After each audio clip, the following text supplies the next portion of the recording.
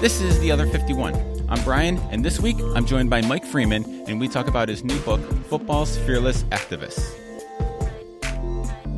My guest this week is an NFL writer, author of the new book, Football's Fearless Activist, his 9th book, and one of my favorite writers to follow on Twitter, Mike Freeman. Welcome to The Other 51. Thanks for joining me this week.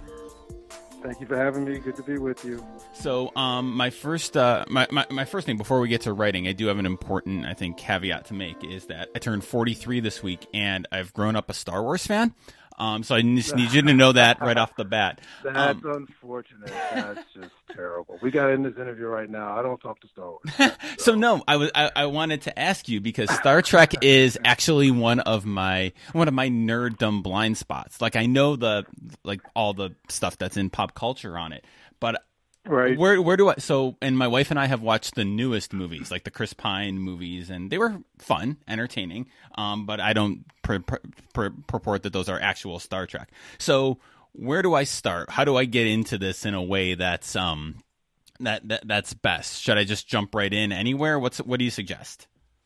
I think you can jump right in anywhere. I mean, for me, Star Trek is like hard to explain to people who are hardcore trekkers, but it's sort of like a way of life. For me, it started when I was a kid. I wasn't allowed to watch a lot of TV because of the way African Americans were portrayed on TV. My mom or dad, like, you're not watching shows with a bunch of people portrayed as clowns. So I was only allowed to watch like literally a handful of shows, like 1 or 2 shows. And one of them was Star Trek because of Nichelle Nichols, Lieutenant Uhura. So you had this very strong African-American woman presence, and I was allowed to watch that, and then it grew from there. And so what Star Trek became was sort of just, it started that way, and it just became sort of a way of life. And you really sort of, if you want to start it, you can pretty much start anywhere. There are parts of Star Trek that are very deep and very powerful and moving, and there's a lot of Star Trek that's just entertaining. So you can't go wrong starting with the original series or the Next Generation or anywhere. I would really recommend the original series. I don't think you can kind of jump in with any of the later ones because the original series it'll give you just nice background, and you can pretty much start anywhere. Okay. So yeah, and we really don't hate Star Wars. It's okay. It's like when I was in the Army, you make jokes about the Navy, and the Navy would call the Army guys dumb, and the Army guys would call the Marines jarheads, and it's like that. It's like a friendly rivalry. Right. And I mean, if I ranked my top 5 sci-fi movies, the second Star Wars, what is that, Return of the Jedi? Did I have that right? Empire Strikes Back. That's it, yes. The Empire Strikes Back. That would be like top 5. That's outstanding. And so we don't really hate. It's just a friendly rivalry. I got it. And that's why I want to kind of help bridge the gap, widen the circle a little bit. Listen, in these times of division, we need trekkers and Star Wars people together. I agree with that. That's it. I agree with that. Okay. That's a platform I can get behind. Absolutely. So congratulations on the new book. Very excited. I've read part of it. I haven't read beyond like the first, 30, 40 pages yet, but so far I'm loving it. So congratulations on this. It seems like a wonderful piece of writing and reporting. I've been having a lot of authors on during quarantine over the past 6 months. And usually I ask them like, what's it like to release a book now, given, state of the world and all.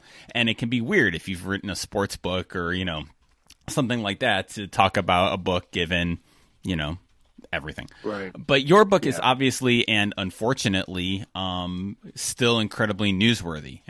Just the news this week as we record this of Breonna Taylor and the grand jury non-indictments this week. So I guess for you, given the subject material of this book, what's it like having the book come out now? It's really odd and sad in a way, but also just really relevant because I knew I was going to write a book about this movement, NFL players, their movement. I knew I was going to write about this when it first started. It's just a question of when. So you go back to 2016, Colin Kaepernick first takes a knee, and it follows the deaths by police shooting of several African American men and women. And then you fast forward now, and this book comes out following the prominent deaths of African American men and women.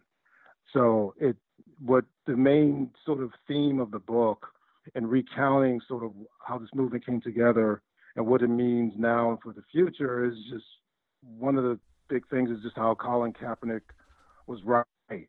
He was vilified. He was told he was un-American. He was told he was anti-cop, anti-military.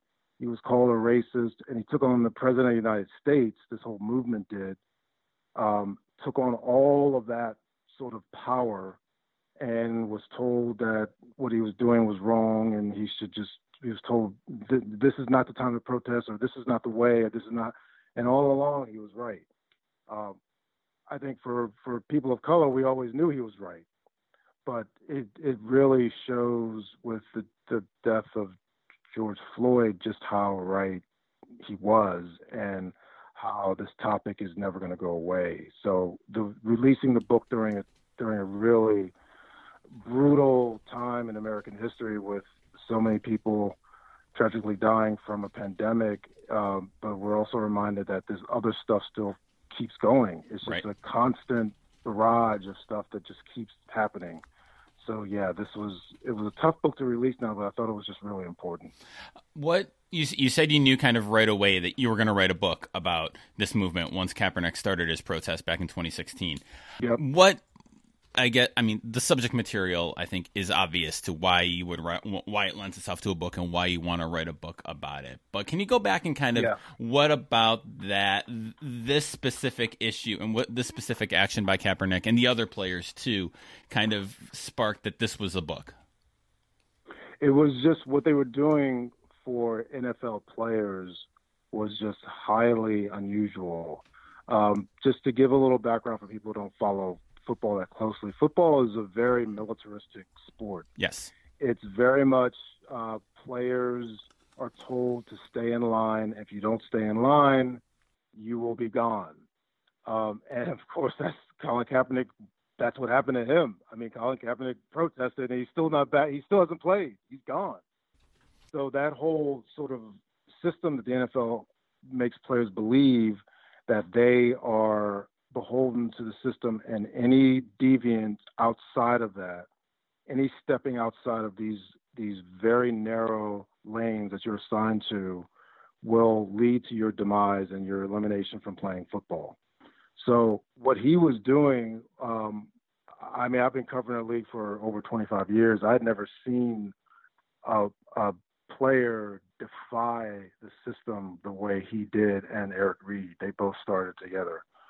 So that I knew that right there was really piqued my interest because it was just such an unusual, powerful stance against a league that is the most powerful sports league in the country and maybe the world.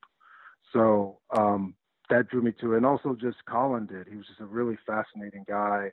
When this first started, I went out and I interviewed him a couple times at his locker and spoke to him. And he's just a really smart, interesting guy in addition to what he was doing. So all these different things, not to mention what was happening in society as the cell phone began capturing all these different incidents, and it became something that people could no longer ignore. So it was all these different things, and I thought there's no way I'm not writing a book about this. This is really important stuff and interesting stuff, and unfortunately tragic stuff. But I thought it captured me right away, right from the beginning. And that kind of gets at the start. But given the nature of the protest and obviously all the news that comes out that happens, and the tragedies that keep happening, the shootings that keep happening, I don't want to call them tragedies because that takes blame away from the people who are doing this. But how did you decide to stop? Like, when did you know, like, okay, now's the time I've got to stop researching, reporting, and start writing, given the fact that these incidents, these killings keep happening? That's a really, really good question, and the answer is, if I'm being truthful, I don't know if I knew when I was going to stop. It just felt like it was after after it was clear that he was never going to play in the NFL again, and after just many more of these ugly, horrible killings occurred, I think it was just sort of a gut feeling like now's the time. And I don't know if there's any real right time to do it. Unfortunately, because so many of these things keep happening, you could spend the next 10 years waiting. Sure. There's so many things and so many developments. But I just thought, I think about a year ago, maybe a little longer, it's just time to start doing it. It's time to start writing. It's time to start doing it. And then, of course, as I'm writing it, what happened in Minneapolis occurs. So it was never going to be the perfect time, unfortunately, because so many of this stuff keeps happening. So much of the stuff keeps happening, but it was a really sort of tough deal to figure out when to stop and when to start writing, but I think it all worked out okay. So one of the things that struck me in what I've read so far is that you start the book with Kenny Stiles, with his work when he was with the Miami Dolphins and his protesting and his work.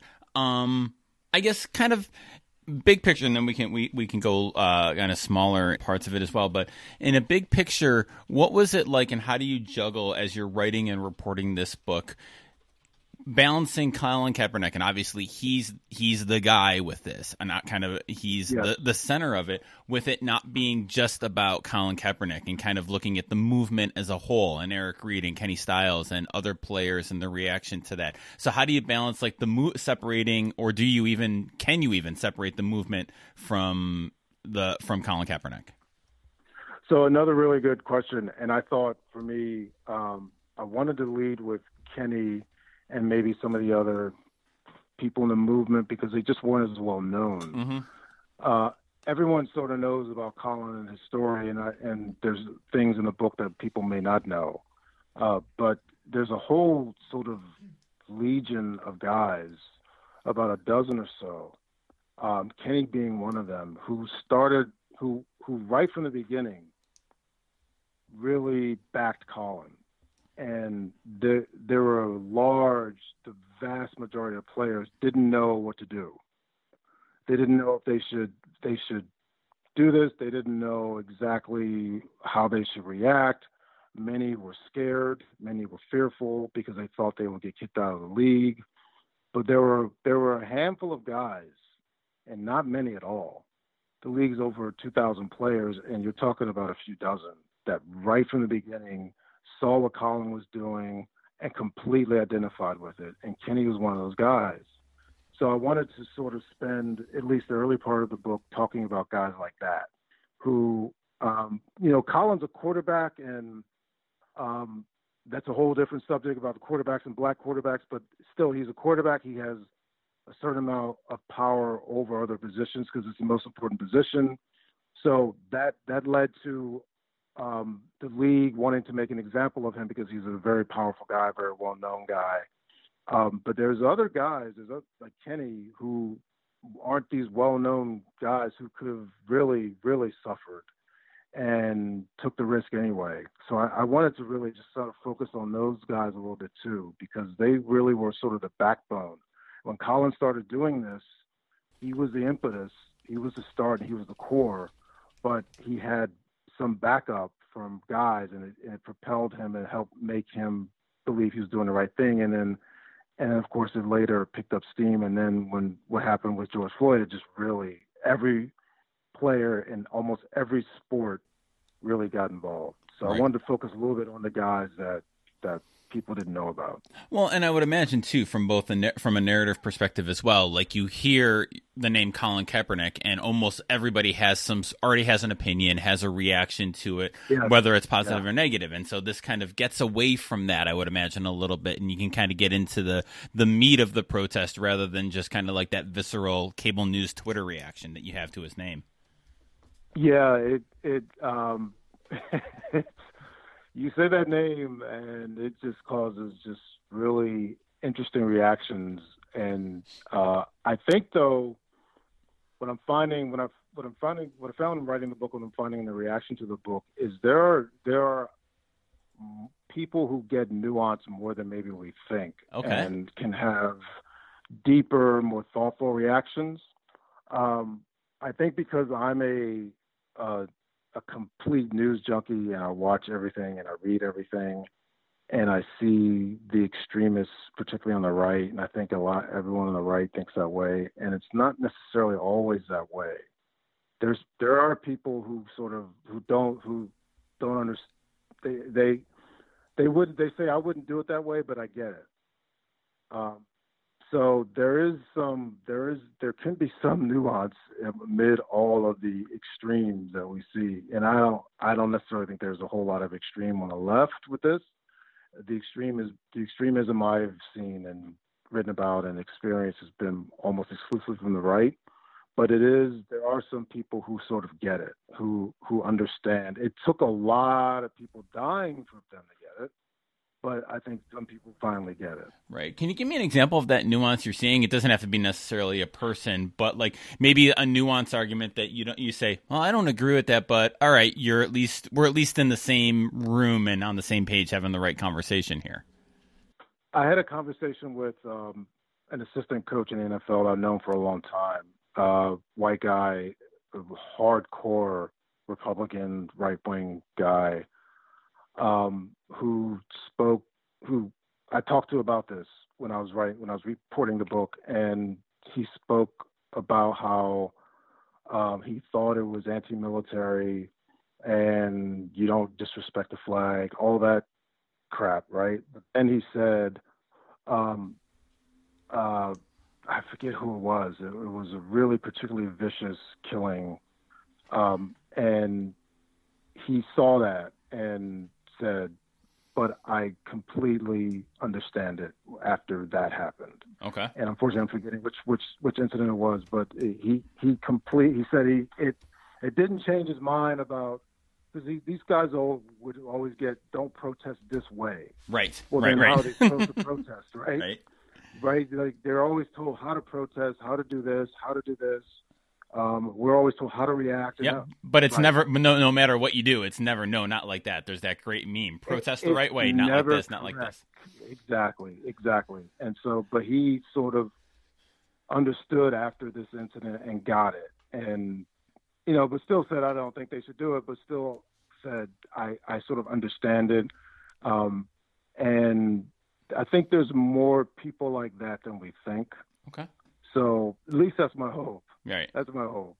So you've obviously covered the league and the NFL for a long time, 25 years, like you said. How much did that help you be able to report the book? Like you have some great not for attribution quotes or anonymous quotes in the introduction from an owner, from a GM, from a coach. You just mentioned the assistant coach. How much did that experience covering the league and covering football help you to do the work for this book? Well, it allowed me to really understand what Colin was up against, and it allowed me to really I already understood sort of how the dynamics of football worked. I wrote a story when I was at Bleacher Report very early on from a GM who said he will never play in the NFL again. Mm-hmm. I think I remember that. Yeah. That story became very widely quoted by people. And there's another story I wrote where Donald Trump actually read my story at a rally. Which is insane. I mean, it was crazy. But covering the league allowed me to sort of really know exactly what Colin was going up against. And I'll tell you a quick story that I found out, unfortunately, after the damn book was published. But so this will give you an indication of what things were like and how hard it was for these guys to actually protest. So it's 2017, towards the end of September. Donald Trump calls the players sons of bitches. So there's a very visceral reaction across the league. There's a Monday night game in Arizona, Cowboys-Cardinals. Jerry Jones, before the anthem, locks arms with the players and takes a knee. So that scene, it wasn't during the anthem, it was before the anthem, but that scene went viral. It was talked about everywhere.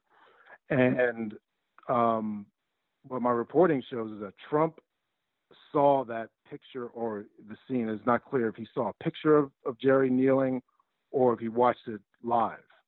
But he saw it, and he called up Jerry Jones and said, "You can't do this. You can't kneel. This whole issue is a winning issue for us." And then he had a similar conversation with the owner of the Patriots, Robert Kraft. So, and that, now, Jerry Jones is more politically aligned with Donald Trump, and Kraft is friends with Donald Trump, so they may have opposed it anyway. But after those conversations, you see Jerry Jones take a very hard stance against kneeling, and Kraft becomes basically sort of indifferent. What that phone call Trump did with Jerry Jones and Robert Kraft, they're the two most powerful owners in the NFL. So when Jerry Jones started taking a real hard stance against it, it sort of, he's like a rudder for the ownership. A lot of the owners are Trump supporters, but Jerry sort of gave them all cover. And that sort of solidified the league's really stupid response to how it all went down. The league just started, when Jerry started really taking a strong stance against it, the league sort of followed suit, and the league took a strong stance against it pretty much. And then that led to Roger Goodell saying, "We were wrong. I'm sorry. Black Lives Matter." But they let Donald Trump, and this is part of the book, they let Donald Trump completely overrun them. Right. Now, he's a president, and I get it, and they're afraid of him, and I get it. But they didn't see what the core of what you and I have talked about, that this is a systemic problem. And this is a problem that was bound to repeat itself.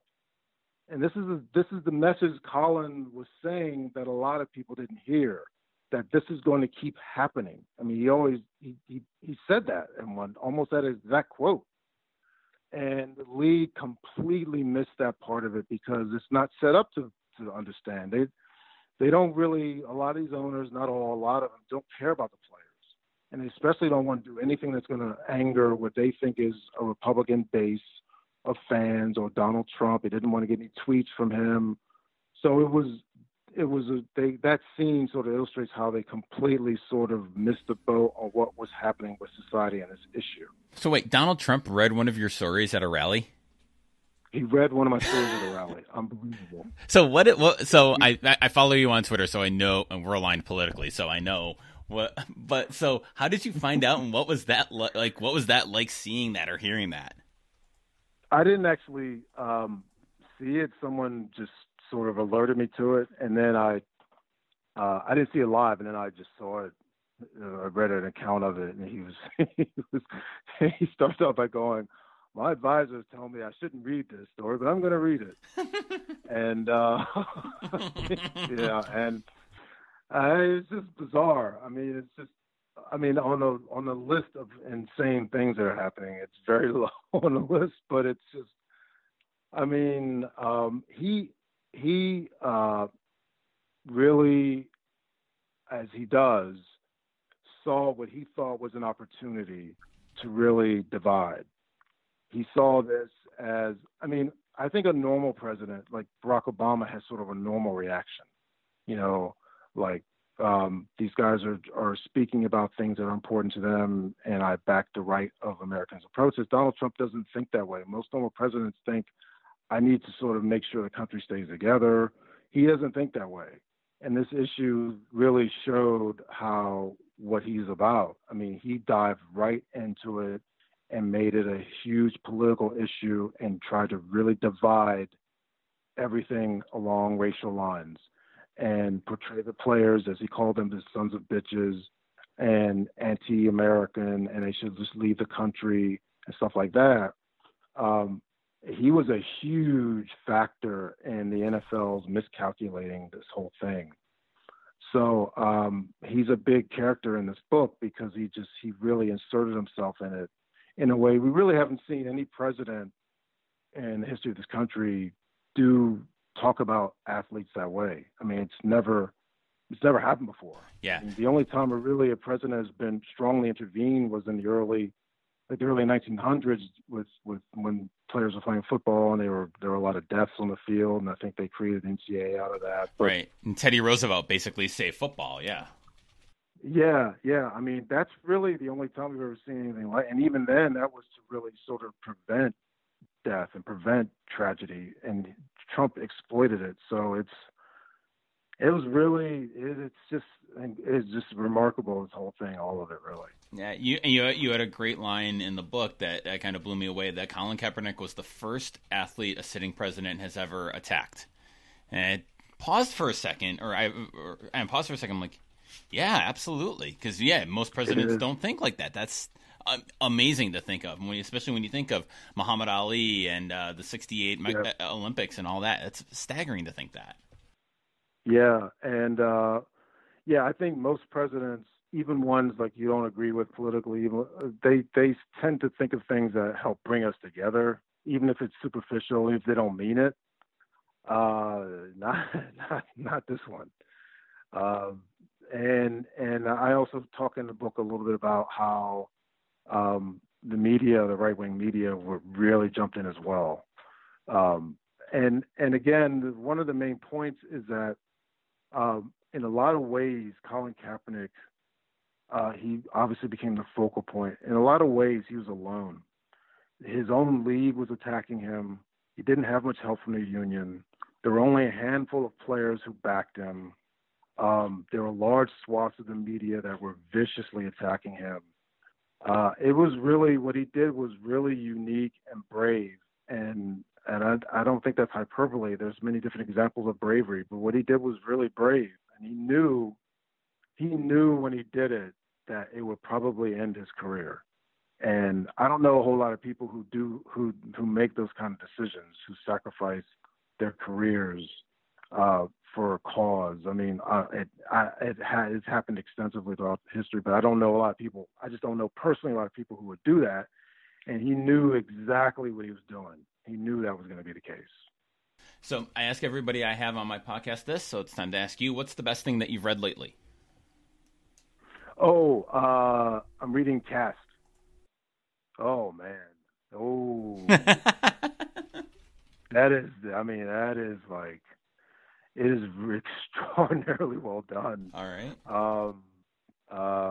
It's really, really powerful. And it's like 88 billion pages. I'm about like 20% through it, and it's really good. Awesome. Really good.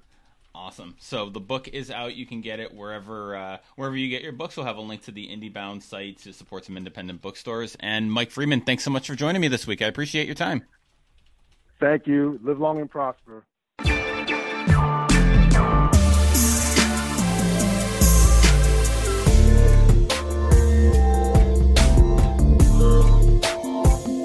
Thanks for listening to The Other 51. Show notes for this and all of our episodes can be found at sportsmediaguide.com by clicking on the Other 51 tab.